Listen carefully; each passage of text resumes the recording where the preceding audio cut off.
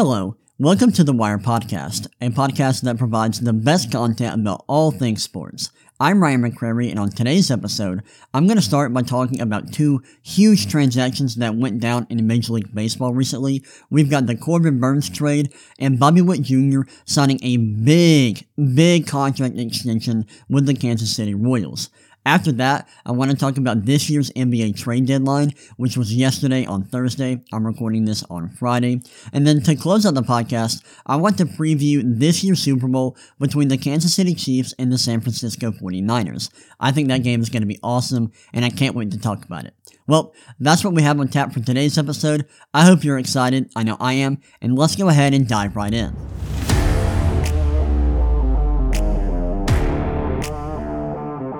Alright, let's go ahead and get this show started by talking about the Corbin Burnes trade. Before I get into this, I do want to apologize for getting this podcast out late. I usually get this podcast out on Wednesday at the latest, but I've been really busy this week, and this is the only time I've had to record the podcast, so I apologize for that. I hope y'all will forgive me and be understanding. But let's go ahead and dive right into this Corbin Burnes trade. I'm going to pull up an article from CBS Sports that kind of outlines all of the details of this trade. So here are all the players that were involved in this deal. So the Baltimore Orioles traded shortstop Joey Ortiz, left-handed pitcher D.L. Hall, and draft pick number 34 to the Milwaukee Brewers for right-handed pitcher Corbin Burnes. And based on everything I've read, it sounds like this was a pretty lopsided trade in favor of the Baltimore Orioles. It sounds like the Milwaukee Brewers didn't get all they could for Corbin Burnes, and I looked at all of the numbers for Corbin Burnes, and I think this is a big deal for the Orioles. This is a big addition to their pitching staff, which was already great last year. Last season, they ranked top 10 in basically every category. When you look at ERA, WHIP, all these big stats that measure pitching production, they were top 10 in all of them. So their pitching staff was already good, and they're adding a very good pitcher in Corbin Burnes to that pitching staff. That's huge. Now, I do want to point out that Corbin Burnes is not the same player that he was in 2021 when he played at an extremely high level and was arguably the best pitcher on the planet.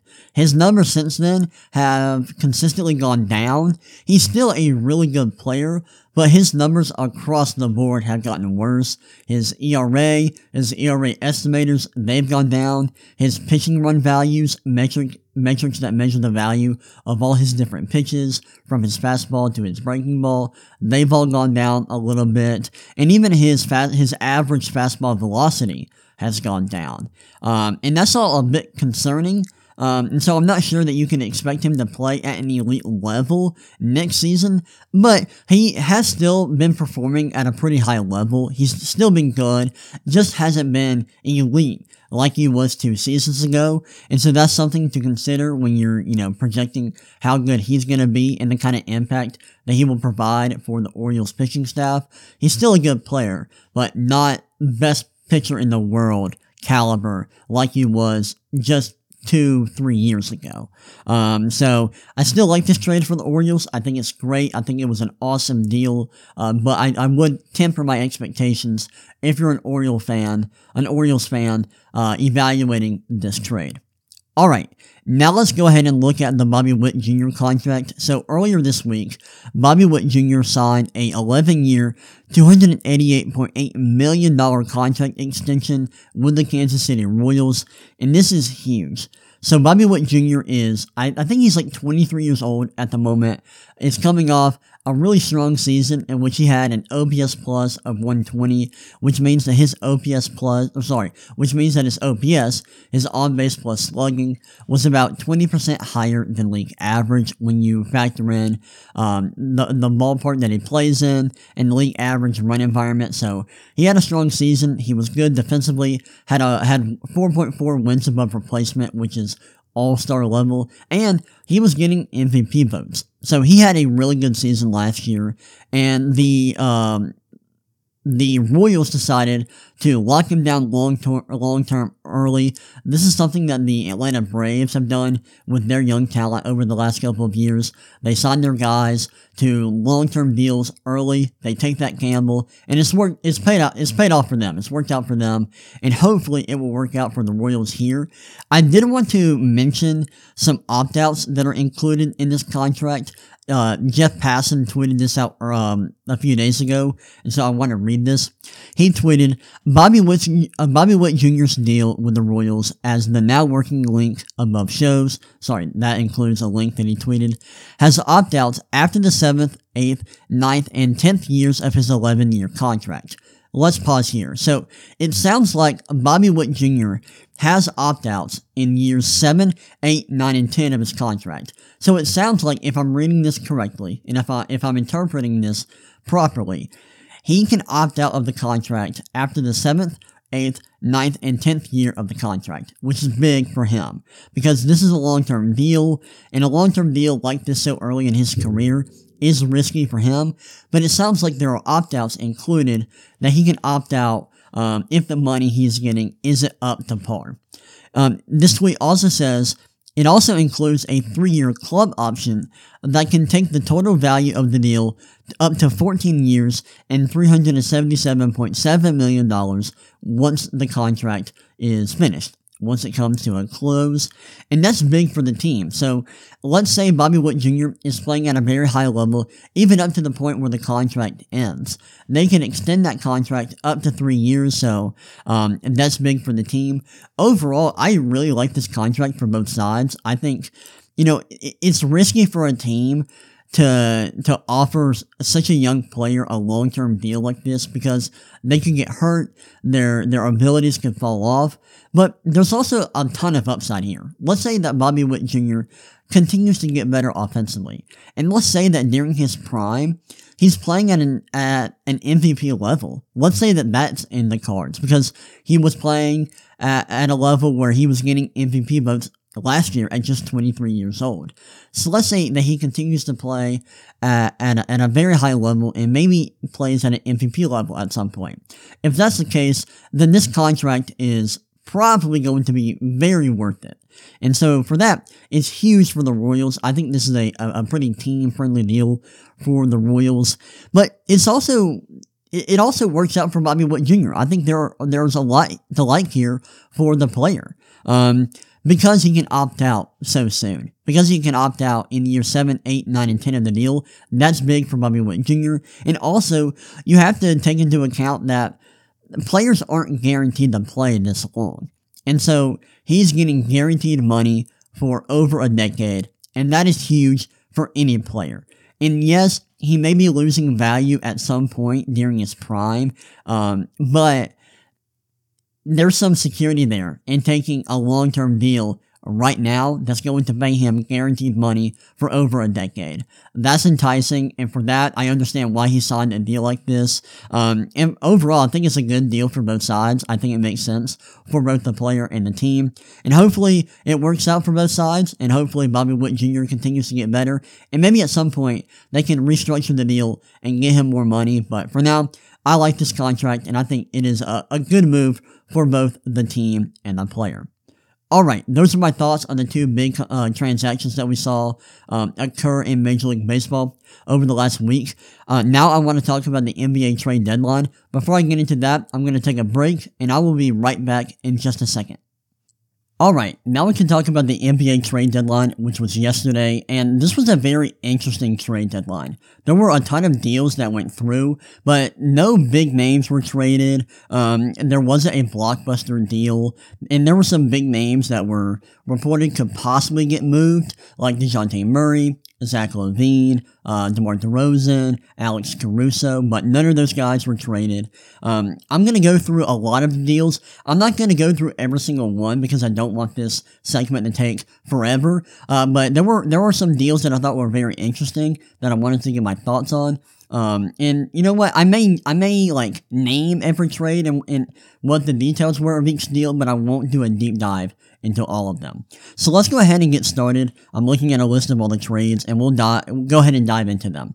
So first off, we have a trade between the Knicks and the Pistons. The Knicks traded Quentin Grimes, Malachi Flynn, Evan Fournier, Ryan Arcidiacono, and 2 second-round picks to the Detroit Pistons for Alec Burks and Bojan Bogdanovic. I really like this trade for the Knicks. I hate that they had to give up Quentin Grimes, who is a good young player who can defend and also shoot, and that's really valuable. But they got 2 older veteran players who are really good offensively, who can shoot, and that's been their biggest weakness, 3-point shooting. They've been like an average team in terms of 3-point shooting this year, so Alec Burks and Bojan Bogdanovic, they're going to help out with that, and that improves their rotation. They're going to be a really deep team in the playoffs, and if their 3-point shooting improves, they could be a really scary team to face during the postseason. So, I love this trade. I think the Pistons got a lot back. They got Quentin Grimes, Malachi Flynn. Those guys are solid players. Quentin Grimes is obviously an impact player who can have a major impact now. They also got 2 second-round picks. We'll see if Evan Fournier plays a major role on the team. But overall, I like this trade for both sides, but I really, really like it for the Knicks. Alright, let's go ahead and move on to the next trade. I'm not going to do a deep dive into this. The Bucks traded Cameron Payne and a 2027 second-round pick to the 76ers for Patrick Beverley. I like this for the Bucks because Patrick Beverley, a solid player, a solid point guard who can come off the bench and play in the playoffs.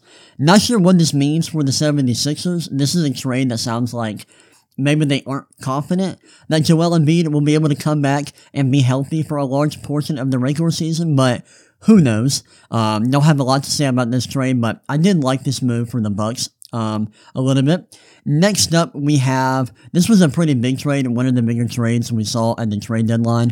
The Thunder traded Trey Mann, Davis Bertans, I hope I can pronounce his name properly, Vasily Micic, and draft compensation to the Charlotte Hornets for Gordon Hayward. Love this trade for the Thunder. Gordon Hayward is that rare forward who has good size. He's 6'7", 225 pounds, and he can shoot and pass. His offensive numbers over the last couple of years have started to decline, and he is a bit injury prone, but he's a talented offensive player who can shoot, pass. That's kind of rare for a guy his size, and I think he will be a good fit on this team. It'll be interesting to see if the Thunder start him or not, because I think he is a better fit in their starting 5 than Josh Giddey. Josh Giddey is a good, talented young player, but he can't shoot. And he's not a great fit next to Shai Gilgeous-Alexander and Jalen Williams. And I would like to see the Thunder start Gordon Hayward within their starting 5 and move Josh Giddey to the bench. But we'll see what they do there. And for the Hornets, they didn't get a ton back for Gordon Hayward, but I do like Trey Mann. I think he is a solid young player with some potential. He hasn't been amazing in the NBA, but we'll see how he plays in Charlotte. And Davis Bertans, at his peak, he was a great shooter, but he hasn't been all that impactful over the last couple of years, so we'll see how that plays out and what kind of draft compensation they get. But for the Thunder, I love this trade, and I think this was a nice, smart move from their GM, Sam Presti. Next up, let's see. I wanted to talk about this trade. The Mavericks, they traded Grant Williams, Seth Curry, and a first-round pick to the Charlotte Hornets in return for P.J. Washington and 2 second-round picks. Solid trade all around. I like this for the Mavericks, getting P.J. Washington, who is a talented young player. Isn't having the best season right now, but we know that he is a good player. He has produced at a very solid level over the last couple of years, and they also got 2 second-round picks. They offloaded the Grant Williams contract, did have to move a first-round pick, but they're a team that's trying to win, and I think this move makes sense for them. I like the Hornets getting a first-round pick and also getting some talent there in Grant Williams, who's young and has played in the playoffs, and they also got Seth Curry. So overall, I thought this was a solid move from both teams, and I think it makes a lot of sense for both sides.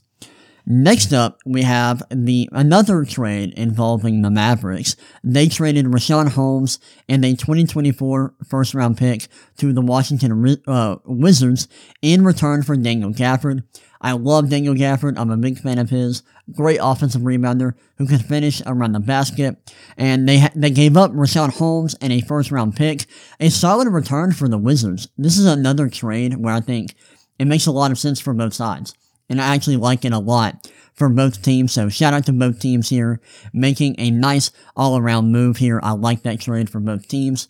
Next up, we have the Celtics trading Lamar Stevens, a 2027 second-round pick via the Hawks, and a 2030 second-round pick via the Mavericks to the Memphis Grizzlies in return for Xavier Tillman. Not going to do a deep dive into that. Then we have another big trade, which I thought was a weird move, and I'll get into that. So the Toronto Raptors traded Kira Lewis Jr., Otto Porter Jr., and a 2024 first-round pick to the Utah Jazz for Kelly Olynyk and Ochai Agbaji. Weird trade for the Raptors because, and I love Kelly Olynyk. I think he is a great role player, and Ochai Agbaji, he's young, has shown flashes. I love what they got in return, but I'm just not sure that this trade makes sense for them in terms of their timeline. Like, this is the kind of trade that you make if you're like a contender or a playoff team that's trying to improve your roster to make a run in the playoffs. But the Raptors aren't really in that position, so I'm not sure why they made a move like this. It's a decent package for Kelly Olynyk, but just I didn't think that they were the team that was going to make a trade like this. And if that's all that it took to get Kelly Olynyk, I'm surprised that another team that is a contender or is a good playoff caliber team didn't try to swoop in and make a better deal. So that shocked me. For the Jazz, I thought they could have gotten more for Kelly Olynyk and Agbaji. I thought they could have gotten maybe another pick or a better player in the package. So, weird trade all around. I like what the Raptors got. I'm just not sure that this trade really makes sense for them at the moment. Alright, let's go ahead and move on. This was an interesting trade here that I just saw. The Raptors traded Dennis Schroeder and Thaddeus Young to the Nets in return for Spencer Dinwiddie. It sounds like Dinwiddie is going to be cut, and this is an interesting move too. So, like, if you're going to make the Kelly Olynyk trade, why make this trade? Maybe there's something going on here that I'm just not sure about, that I don't know. But this is a trade. This looks like a trade where they're selling players and trying to just unload contracts. So, like, I don't know what the Raptors are doing or what they were doing at the trade deadline. The moves they made didn't make a ton of sense, in my opinion, but who knows? I like this trade for the Nets. I think it gives them two good players that can provide impact for their team. But yeah, another weird trade for the Raptors that I'm not sure what their timeline is and what they're doing and what like the long-term goal is for this team. I'm just not sure. Let's go ahead and move on, though. Another big trade here. The Philadelphia 76ers traded Marcus Morris, Furkan Korkmaz, and 3 second-round picks to the Indiana Pacers in return for Buddy Hield. I love this trade for the 76ers. It gives them shooting. I think it gives them a player that can play in the playoffs, and this trade improves their roster. And for the Indiana Pacers, this is a really underwhelming Buddy Hield trade. And Hield has been in trade rumors for like 2-3 years. I don't know how long it's been, but it's been a long time. And I'm surprised that this is the return they got for him. I thought they could have gotten more. And if they did this trade, or if they traded Buddy Hield years ago, they could have gotten more. And they could have included him in a bigger deal where they could have gotten a better player. So I think this is a very disappointing trade for the Pacers, but an awesome move for the 76ers. Alright, let's see. What's another move? Here we go. We got the Indiana Pacers trading Marcus Morris and a second-round pick plus cash to the Indiana Pacers for Doug McDermott. Add some shooting for the Pacers, so I like that.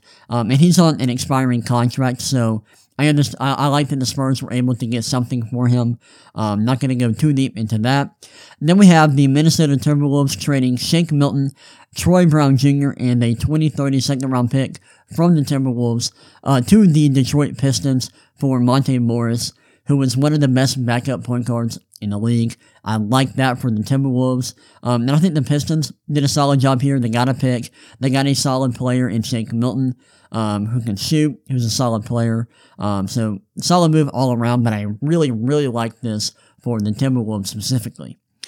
Next up, we have the Phoenix Suns. This is actually a 3-team deal involving the Phoenix Suns, the Brooklyn Nets, and the Memphis Grizzlies. So the Phoenix Suns received Royce O'Neal and David Roddy. The Nets received salaries and 3 second-round picks, and the Grizzlies received something that is to be determined. And I'm not exactly sure what they got in return, but interesting trade there. Next up, we have the Pistons trading Kevin Knox, a 2024 second-round pick via the Wizards, and the draft rights to Gabriel Procida, and the Pistons received Simone Fontecchio. Interesting trade. Not going to go too deep into this. I will say that SportingNews.com gave the Jazz a B+ for this, and the Pistons a C-. So they really liked this trade for the Utah Jazz. Alright, next up, we have one of my favorite trades from the trade deadline.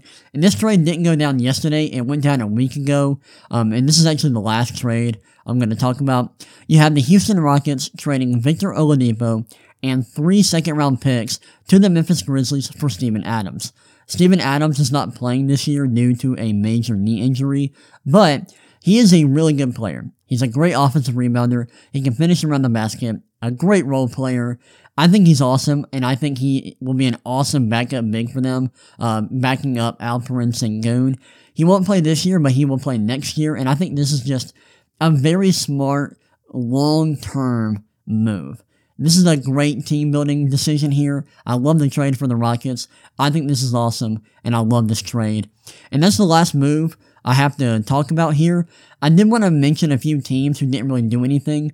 That's the Atlanta Hawks, the Los Angeles Lakers, the Chicago Bulls, and the Golden State Warriors. There were rumors that these teams could make a trade at the trade deadline, but they didn't. They all stood pat. For the Atlanta Hawks, I think it made sense. As a Hawks fan, I didn't want the team to trade DeJounte Murray in a bad deal where they didn't get enough. I didn't want them to panic and make a bad deal, so I like that. For the Lakers, I'm not sure it really made sense for them to stand pat. They're a team that needs to try to contend with LeBron James and Anthony Davis still on the roster. If you're not trying to contend, I'm not sure why you wouldn't consider trading LeBron James or Anthony Davis, so I thought that was interesting. The Chicago Bulls not trading anybody made no sense. I don't know what they're doing, and if I were a Bulls fan, I'd be really upset. They're not a great team, and you have players that you can trade for a decent return, like Zach LaVine, DeMar DeRozan, Alex Caruso, Nikola Vucevic. Trade those guys, man. Like, get something in return. A rebuild. Like, be realistic about the long-term future of your team. I'm not sure what they're doing, and I didn't really understand why they did nothing at the trade deadline. I didn't think that made sense. And then we have the Golden State Warriors. They could have possibly traded Klay Thompson, or maybe one or two of their young players like Moses Moody and Jonathan Kuminga. They stood pat. It makes more sense for them to stand pat than like the Lakers or the Bulls, but I would have liked to see them make a move, either adding somebody, trading their younger players to get a good player, trading, they could have also traded Andrew Wiggins, who was having a really underwhelming season, but they didn't do anything. And I'm kind of surprised that they didn't try to make a big trade to get somebody who can help them win now. And I also wouldn't have been surprised if they were sellers a little bit and traded Andrew Wiggins, Klay Thompson, those guys. So very interesting that the Warriors didn't make any kind of move at the trade deadline. We'll see how that works out for them in the future. Well, those are my thoughts about the NBA trade deadline. Wow, I cannot talk. Those are my thoughts about the NBA trade deadline and all the moves that went down. Like I said earlier, there weren't many huge moves. There were a lot of trades, but not many major moves that went down, and there were no stars that were traded. But it was a solid trade deadline, and I enjoyed it. Now I'm gonna go ahead and preview the Super Bowl between the Chiefs and the 49ers. Before I do that, I'm gonna take one last break, and I will be right back in just a second. All right, the time has come. It is now time to preview this year's Super Bowl between the Chiefs and the 49ers. I am so excited about this game. I'm really looking forward to this matchup. I think it is a great matchup between two really good teams. I think it's going to come down to the wire, and I think it's going to be a close game. But yeah, let's go ahead and dive in, and I'm actually going to pull up some numbers. We're going to do a really deep dive into this game and really talk about matchups, what matchups favor which team here. But yeah, this is going to be really good, and I'm really excited. So, first things to know, the 49ers are favored in this game. They are favored by 2, I believe, at the moment, unless the line has changed. So, they are slight favorites in this game. And I'll go ahead and start by talking about the 49ers since they are favorites, and I'm pulling up some numbers here. Let's go ahead and talk about their offense. So, if you have looked at any of the numbers for the 49ers, you'll know they are an offensive juggernaut. This year, they rank first in EPA per play and first in success rate on offense, which is great. Their offensive efficiency is off the charts. And they are elite throwing and running the ball. They are first in EPA per dropback, first in dropback success rate. They're also first in EPA per rush. They're one of only 3 teams that average positive EPA per rush, which is kind of hard to do. Like, they're a great running team. And they are number 1 in rushing success rate. So they are like number 1 in every single efficiency metric when you look at EPA per play and success rate, which is incredible. Like, that's awesome. And I believe that they lean more towards passing within their offense. I think their pass rate is like a little over 50%. But they're going to be very balanced within this game, in my opinion. And that's fine because they can throw the ball at a high level. They can also run the ball at a high level. And I think they will need to do both at a high level to win this game. Now we can look at their defense. And this is a completely different story than their offense. Their defense is not the juggernaut that their offense is. Up into the playoffs, and actually, we can go ahead and we'll actually go back and look at the offensive numbers because I didn't include the postseason. I don't think it changes the numbers that much when you include the postseason, but I do think it takes their rushing success rate down a little bit, or maybe their rush EPA. No, it doesn't? Okay, yeah, so it doesn't change anything. We'll look at their defensive numbers, and now this includes the postseason as well. So their defensive EPA, or their EPA per play on defense, is 14th, which is around league average. So their defense is nowhere near as good as their offense. And we can look at success rate as well. That's another important metric to look at. In terms of success rate on defense, they rank 17th. Not great. And that's a little bit alarming when you're going up against a team like the Chiefs, who do have a good offense. And we can look at how their defense fares against dropbacks and against the run. Their EPA per dropback allowed is 5th. So they do have a good pass defense. And their dropback success rate is 7th. So they rank top 10 in both EPA per dropback and dropback success rate, which is really good. And you're going to need that because that is the strength of the Chiefs' offense, passing. And we'll get into that later. But the one critical issue with the 49ers defense is their run defense. They cannot stop the run at all. Their EPA per rush is 27th. Really, really bad. And their rushing success rate on defense is 30th. That is really bad. So that is a major weakness with this team that the Chiefs can possibly exploit. Now, I wanted to look at their team PFF grades. So if you look at PFF, if you have a PFF premium account, you can look at how teams grade in all these different areas. Like you can see how their defense grades, how their run defense grades, their tackling, their pass rush coverage, all of that. The 49ers are elite in terms of coverage and their pass rush. They rank top 3 in coverage grade and pass rush grade as a team, which is really good. And overall, their defense ranks 3rd in PFF grade, which is interesting. I think that's interesting to note. And then offensively, they're great across the board. They rank number 1 in team PFF grade. They rank number 1 in PFF run grade, rushing grade. Their run blocking grade is number 1. Their pass blocking grade is low. That's like one of their biggest weaknesses. Their offensive line is not great at protecting the passer, but overall, they're a great team. They do have some weaknesses here and there, like their pass blocking and their run defense, but still a really good team, a historically good team at that. Like they are an awesome team, but they do have some weaknesses that the Chiefs can exploit. Now let's look at the Chiefs. Let's talk about them for a little bit. And I want to talk about their offense first. So, while the 49ers are this offensive juggernaut, the Chiefs aren't quite there. They're good offensively, but I wouldn't say that they are elite. I'm looking at their numbers, and this does include the playoffs. They are 10th in EPA per play, and they are 12th in success rate, which is good, but not great. Not as great as you'd want it to be. And you know what? We can even look, after I'm done looking at all these numbers, we can look at their numbers specifically in the playoffs. Because I think their playoff numbers are worse than you might expect. Now we can look at how their offense fares in terms of dropbacks and rushes. So their EPA per dropback is 8th, and their dropback success rate is 6th. So the strength of their offense is their passing game, which should be no surprise if you watch this team. And now we'll look at their run game. Their run game is pretty weak.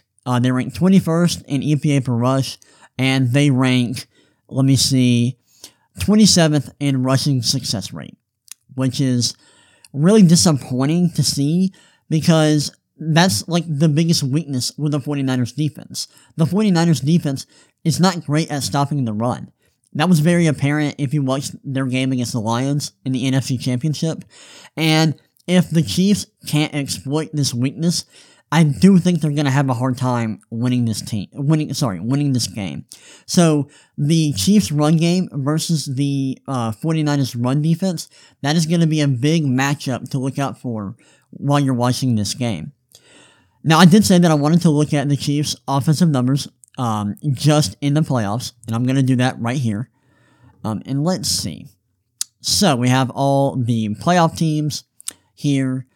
And in terms of EPA per play, they rank 7th. And of course, this includes all the playoff teams. So some teams play just one game. Some teams play more than that. In terms of EPA per play, the Chiefs offense ranks 7th. In terms of success rate, they rank 8th. In terms of EPA per dropback, they do rank 3rd, which is great to see. And in terms of dropback success rate, they rank 4th, which is also really good to see.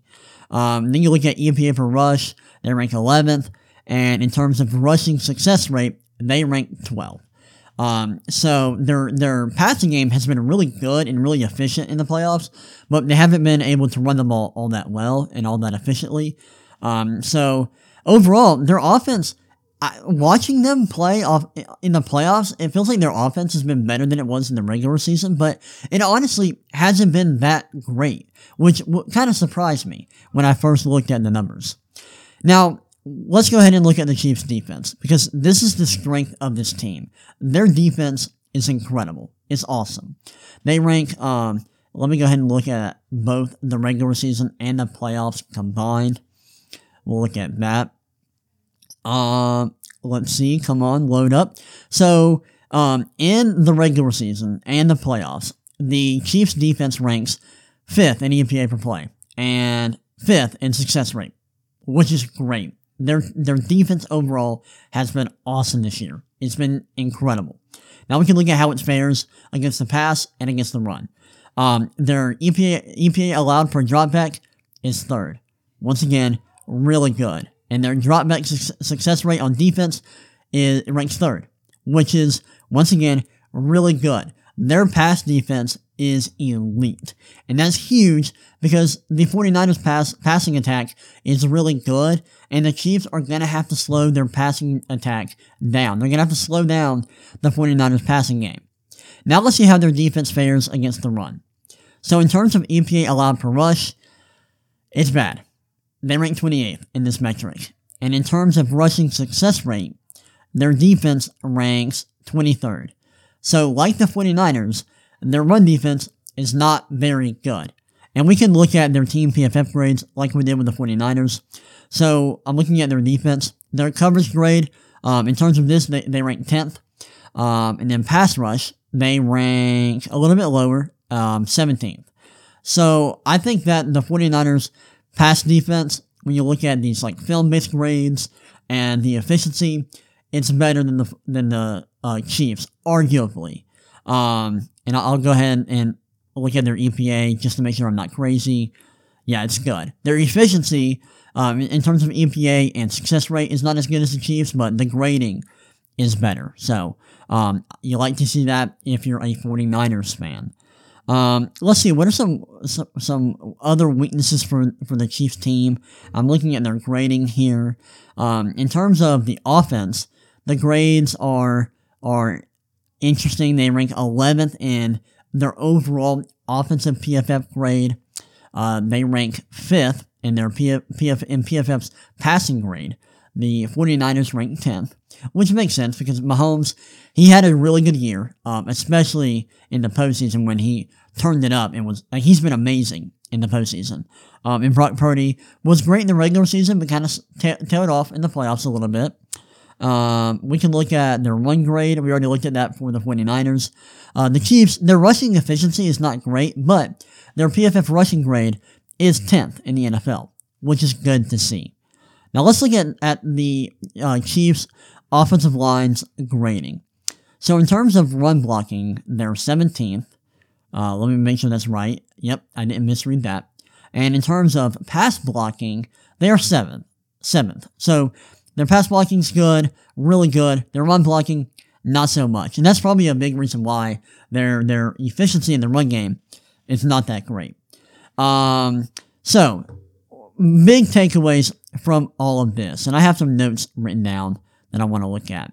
I think the big thing when you look at this game is the run defense for each team. Because each team struggles defending the run, and because both teams are really good at defending the pass, I think you're going to see both teams run the ball a lot.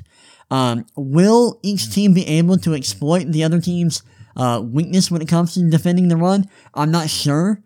We'll see, but I do think that both teams are going to try to attack that weakness, and I think we will see both teams rely on their run game a lot.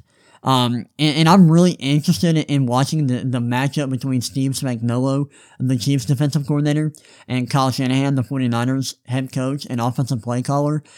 Can the Chiefs slow down the 49ers offense, which has been historically good this year? I think that is a big question. And if the Chiefs can't, that makes it tough for them to win this game. But if they can, that gives them a real fighting chance to win this game. So I think their defense needs to show up, and it needs to show out in the Super Bowl. Another thing I will be looking at is how the Chiefs' offense going to look.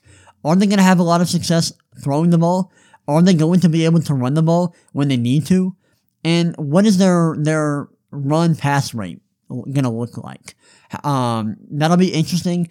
And I think Patrick Mahomes has to be really good in this game for the Chiefs to win. They're playing a great team. The 49ers are awesome. And he's going to have to be really, really good for the Chiefs to win this game. And I know he can be. Like, this is nothing new to Patrick Mahomes. He's a great quarterback, an all-time great quarterback at that. And he's going to have to play at a very high level in this game for the Chiefs to win. He's been playing exceptionally well in the playoffs, and I think that will continue, but he's going to have to step up in a big, big way in the Super Bowl. Something else I'll be looking for is Brock Purdy. How's he going to perform? He was really good in the regular season, but in the playoffs, he's been pretty bad. And I know he's been great at the end of games, and I know he's been able to extend plays outside of structure, and he's had some big runs in the fourth quarter. But overall, his play hasn't been that great in the playoffs. He's had some dropped interceptions. He's gotten lucky there. Is his decision-making going to be good in this game? And is he going to have a strong performance overall, where he's making good decisions, he's accurate, he's making big plays down the field, he's running when he needs to? If he does all of that, I think the 49ers have a great chance to win this game. But if he struggles and the 49ers offense isn't clicking like it did in the regular season, I think that is something that will allow the Chiefs to be close in this game and possibly win this game. And overall, looking at matchups and everything, I think this is going to be a lower scoring game and more of a defensive battle. Because I think both teams are going to run the ball a lot. And I think the 49ers are going to try to run the ball, dominate time of possession, control that aspect of the game to keep Patrick Mahomes and the Chiefs offense off the field. And I think the Chiefs will try to exploit the 49ers run defense, which is a major weakness, and that will lead to lower scoring. I'm not expecting a high scoring shootout. Could that happen? Sure. I think both offenses are good enough for that to happen, but I think it's more likely that teams will play the matchups and run the ball a lot, and that will lead to lower scoring. Now it's time for my prediction. Who do I think is going to win this game? I have a really hard time picking this game. I've thought about it a lot because I think the 49ers are the better team, and I think matchups favor them in this game. And for that reason, I want to pick them, but the Chiefs' defense has been so good in the playoffs, and I love their defense. I love what Steve Spagnuolo has been doing in the postseason, and I have some concerns about Brock Purdy. I don't trust him yet. His decision-making has always been a bit of an issue, and it's been a huge issue in the playoffs. And I'm just worried that he's going to make too many bad decisions, and he may have a few turnovers in this game, and if that's the case, I think the Chiefs win. But if he plays well, and the 49ers are clicking on offense, I think the 49ers could win this game. And if one of these teams is going to win big, I think it's the 49ers. So my head tells me that the 49ers are the better team. They should win this game. But my heart tells me that there's something about this Chiefs team. They're playing extremely well at the right moment. I trust Patrick Mahomes more than I trust Brock Purdy, and I just haven't been that impressed with the 49ers in the playoffs so far. When you look at all of the numbers in a large sample size, when you look at their numbers from the beginning of the regular season to the end of the playoffs, the 49ers have the advantage here. They're the better team, like I said. But the playoffs are about getting hot at the right moment. And in the playoffs, having the better quarterback is king. And it's not like the Chiefs are a bad team who's being carried by their quarterback. No, they're a good team. They're not amazing offensively, but they are elite on defense. Their defense is spectacular. And they have a good coach in Andy Reid. They've been in the Super Bowl plenty of times over the last couple of years.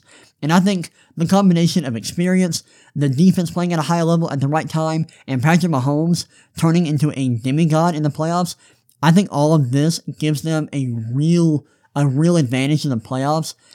And I'm going to pick the Chiefs to win this game. I really struggle to bet against Patrick Mahomes in the playoffs. I did it last week when I picked the Ravens to win, and I'm not sure I picked them to win on the podcast, but I thought the Ravens were going to win that game because they were the better team. But the Chiefs proved me wrong. I think they're going to continue to prove that they are a really good team with one of the best quarterbacks of all time in Patrick Mahomes and an elite defense. I think the Chiefs win. I think the 49ers are a better team, but they've just been struggling in a lot of areas in the playoffs, and I just trust Patrick Mahomes and the Chiefs more. I think they're going to win the Super Bowl, and yeah, that's my pick. I'm going with the Chiefs. It's hard to pick against the 49ers because I think they are so good, but I trust the Chiefs more, and I'm rocking with them. Those are my thoughts about the Super Bowl. That was my preview of this game. That's all I got for this episode of the podcast. If you want to reach out to me on social media, you can. You can reach out to me on Twitter at the Ryan McCrary. That's the RyanMCCRARY. You can hit me up about the Super Bowl or whatever, sports related or not. But yeah, that's all I have for today's episode of the podcast. I hope you enjoyed it. I know I did. And I will see y'all next time. Peace.